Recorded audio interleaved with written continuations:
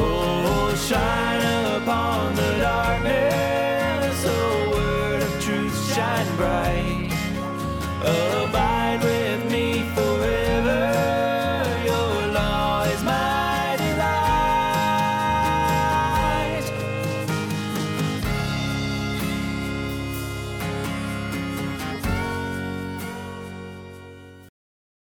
Hey everyone, and welcome to Theonomoney, where we seek to help the good man leave an inheritance to his children's children. This is Jeremy Collins, the host of Theonomoney. So I have a really great episode planned for you all today. It is actually an interview with Alex Kochman from ABWE, which is a missions organization. And so before that gets started, before I cut into that interview, I just want to remind you all to like and subscribe to whatever feed you're listening to this through, whether it's Castbox or Spotify or whatever feed you use. Like, subscribe, rate, review, tell your friends. Follow on the social media, Facebook, Twitter, Gab, Instagram. I'm starting to branch into getting on LinkedIn as well, because LinkedIn is great, and I hear a lot of people are really starting to get on LinkedIn now, and it's becoming more than just a social media to get jobs.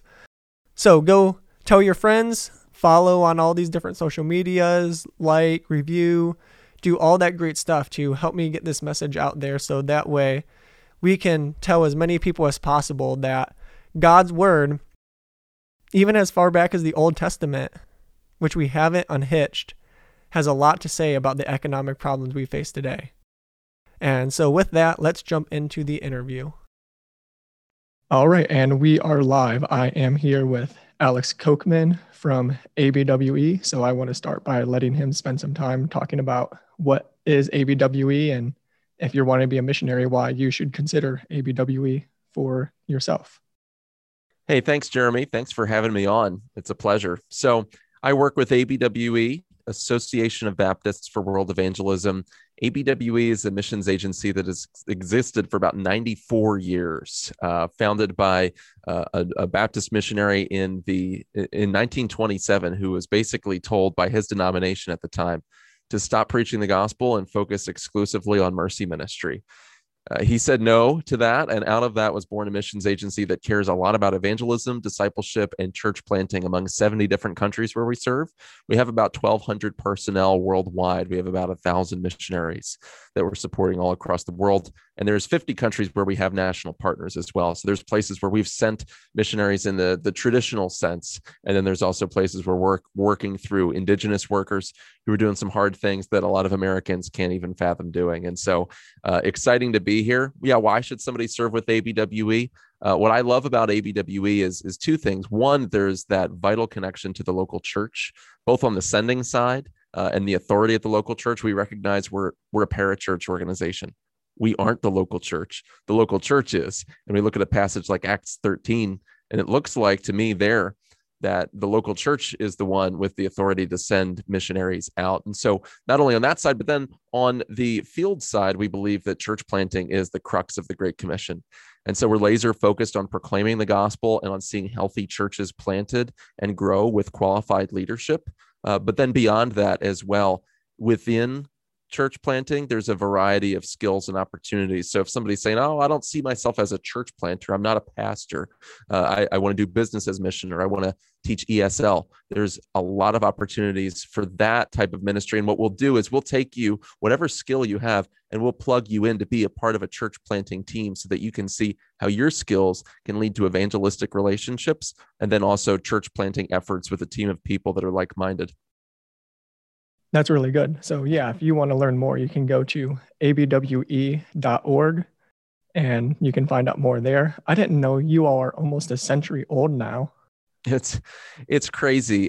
Some people have said over the years that ABWE is one of the better kept secrets in missions. I prefer that not to be the case. That's why I serve as director of communications. I want to get the word out. But yeah, there's quite a legacy here. I grew up not far from here. wasn't aware of ABWE for a lot of my upbringing. And so it's been delightful to learn that it exists and how God's been working through it historically. There's a fantastic history there. You can even go into some of our articles and videos on our website.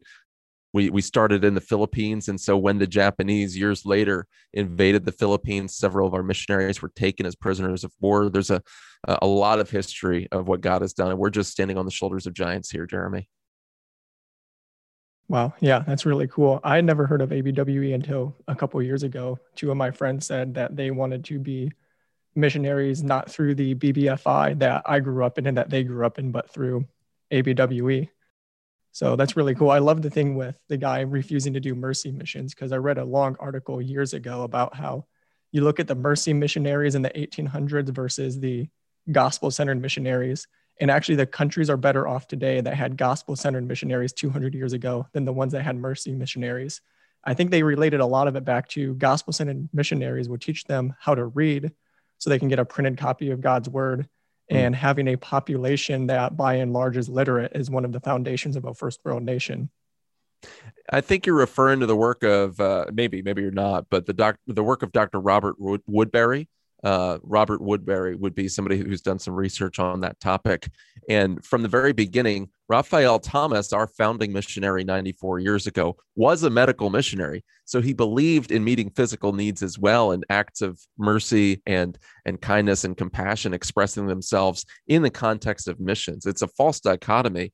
The problem is he was a part of a denomination which at the time, the Northern Baptists were falling prey to the modernists during the fundamentalist modernist controversies. And they basically communicated to all of their missionaries that they should stop doing conversionary missions. And what's interesting that Dr. Robert Woodbury pulls out is that those missionaries historically, from the inception of the modern missionary movement with people like William Carey up through the present, those that were focused on conversionary missions are the ones that have seen the greatest fruit. And if you look at the places where conversionary missionaries have been most active since the 19th century to the present, you can overlay the two maps. The first world, as it's called, or maybe a more sensitive, better term, the developed world, overlays more or less completely onto those places where missionaries were active in preaching and evangelism. And it's because the gospel does change societies and does change cultures. But if you pursue the fruit, and if you're only pursuing mercy ministry at the expense of evangelism, you'll never see the tree grow. You won't get more of that fruit. But if you go to the root, and if the gospel is preached, you'll get the root and the fruit as well. And so we've seen that in our short time in the grand scheme of eternity. And it's an incredible thing to witness it and have just a very small role in telling that story of what God's been doing. Yeah, you look at the Gospels and Jesus was healing people and preaching the gospel, but also the signs weren't the point. The signs were signposts of the message. You read in places like John 6, where he refuses to do signs because he knows they're only after the signs, not after the message. So there's not this dichotomy there. You see Jesus doing both, but using the good works to even help perpetuate the message. It's a false dichotomy. One of the things that we still do a lot throughout the world is healthcare ministry. We have a lot of medical missionaries, and we do find that people that are in those situations are some of the most open to hearing the gospel.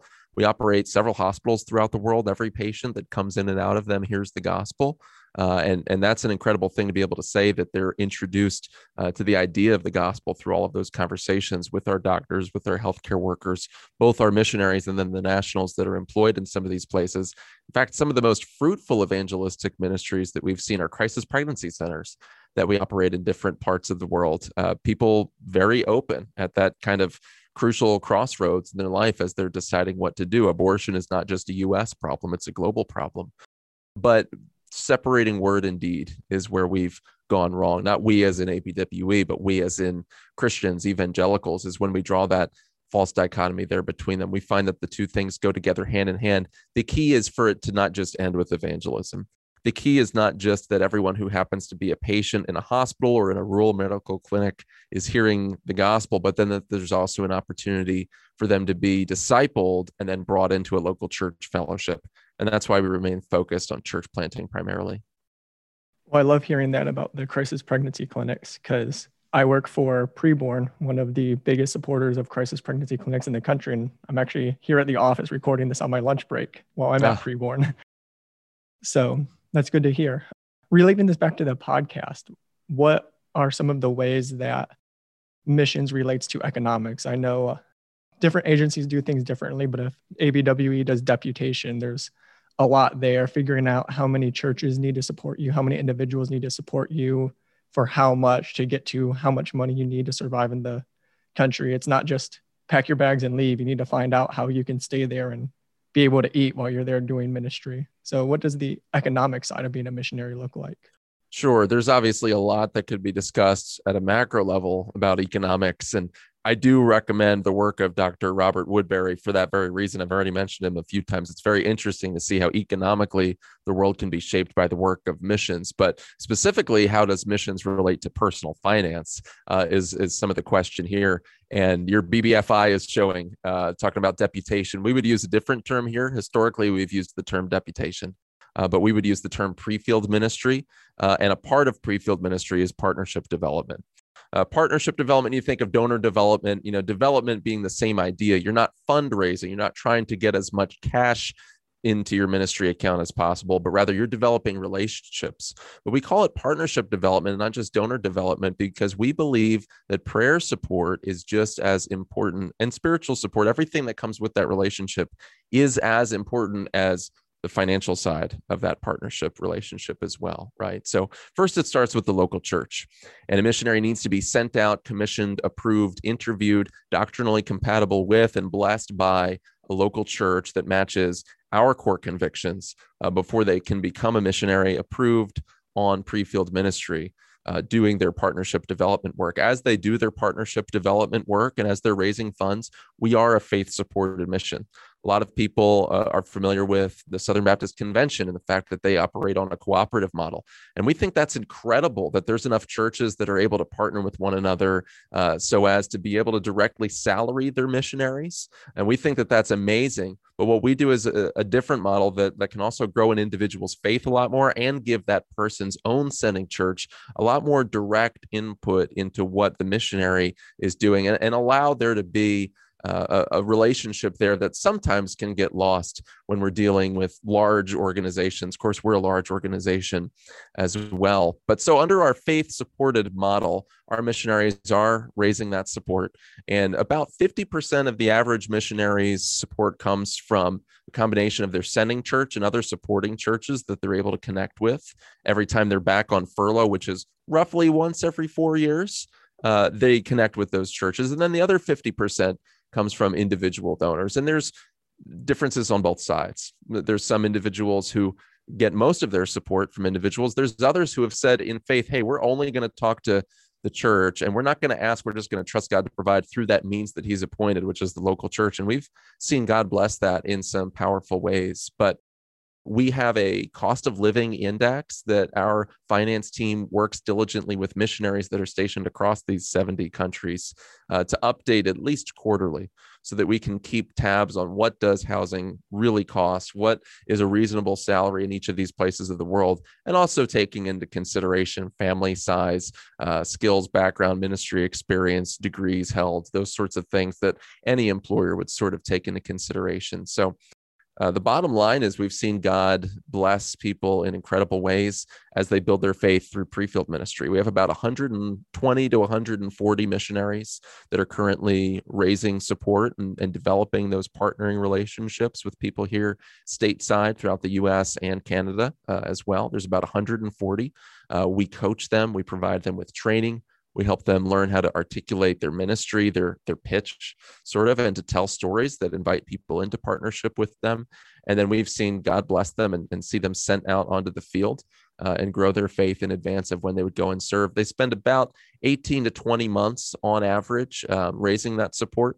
It can be really a lot less than that. It can be more depending on, a family of 5 living somewhere incredibly expensive like Japan or Norway, which consistently compete for the top spot of most expensive places in the world to live, all the way down to, say, a single individual living in the bush in a context that's very underdeveloped is obviously going to have a lot less overhead and a lot less costs to deal with there. But about 18 to 24 months or probably 20 months is the average that we see which is on pace with, if not slightly less, than what you would see as the, for lack of a better term, the industry average among missionary sending agencies.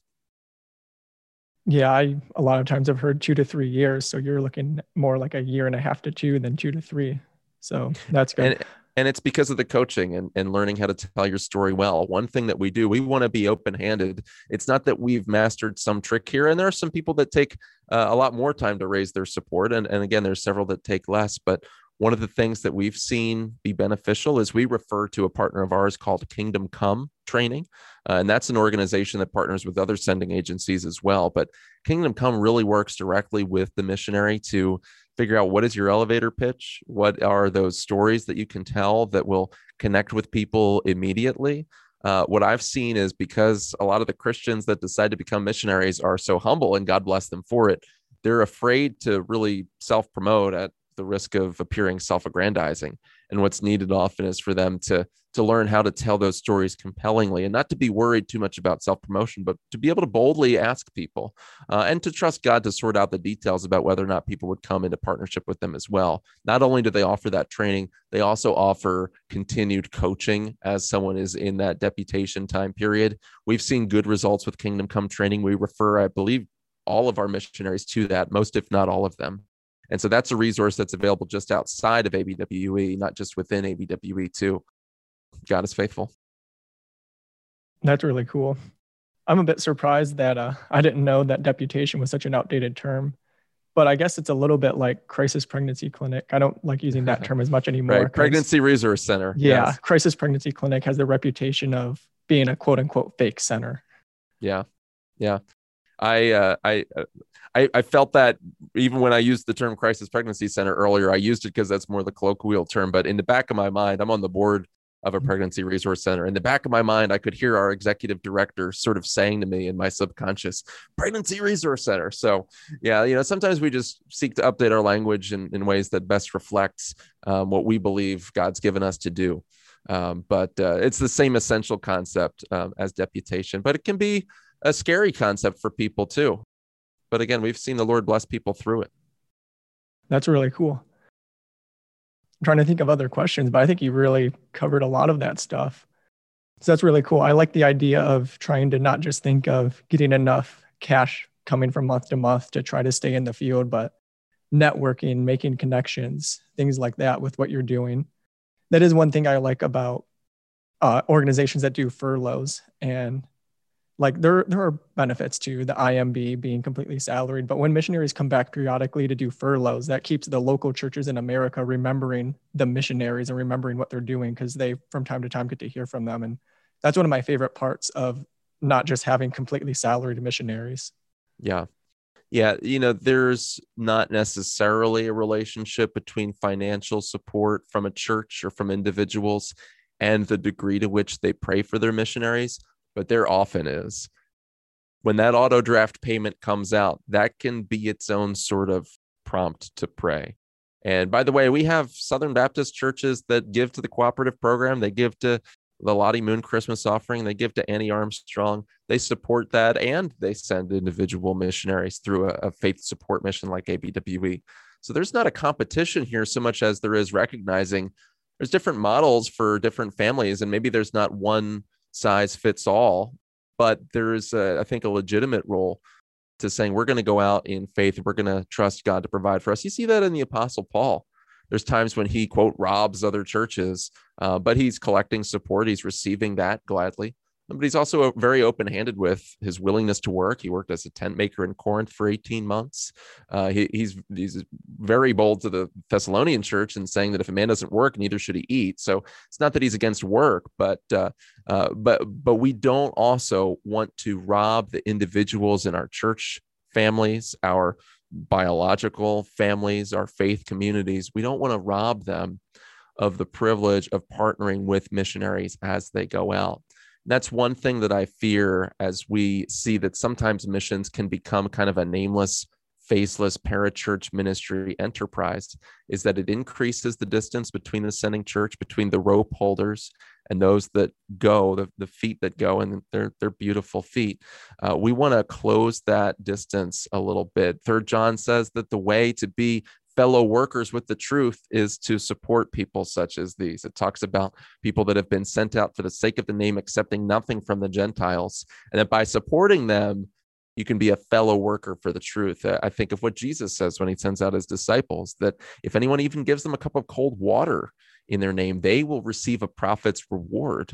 That's an incredible thing. And I want the privilege of being viewed as a fellow worker for the gospel. I'm not in a position as a goer right now, but I at least want to do anything that I can personally there. And so we're grateful that God's given us this model here.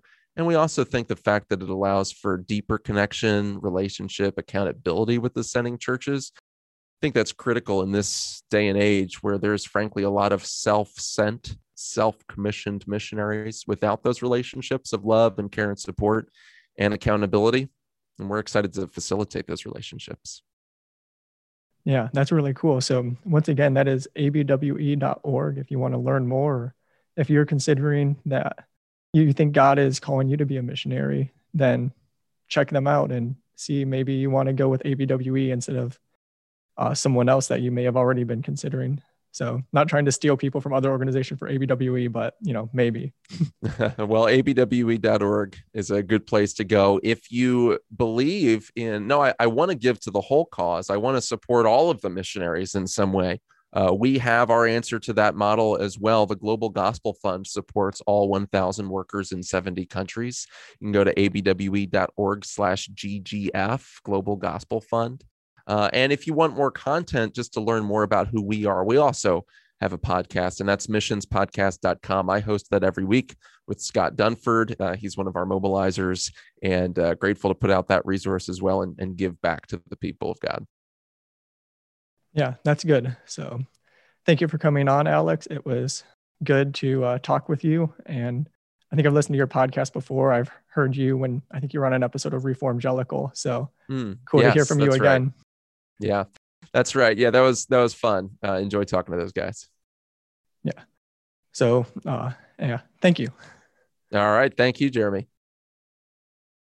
More than silver or precious pure gold, your law is sweet and it satisfies my soul.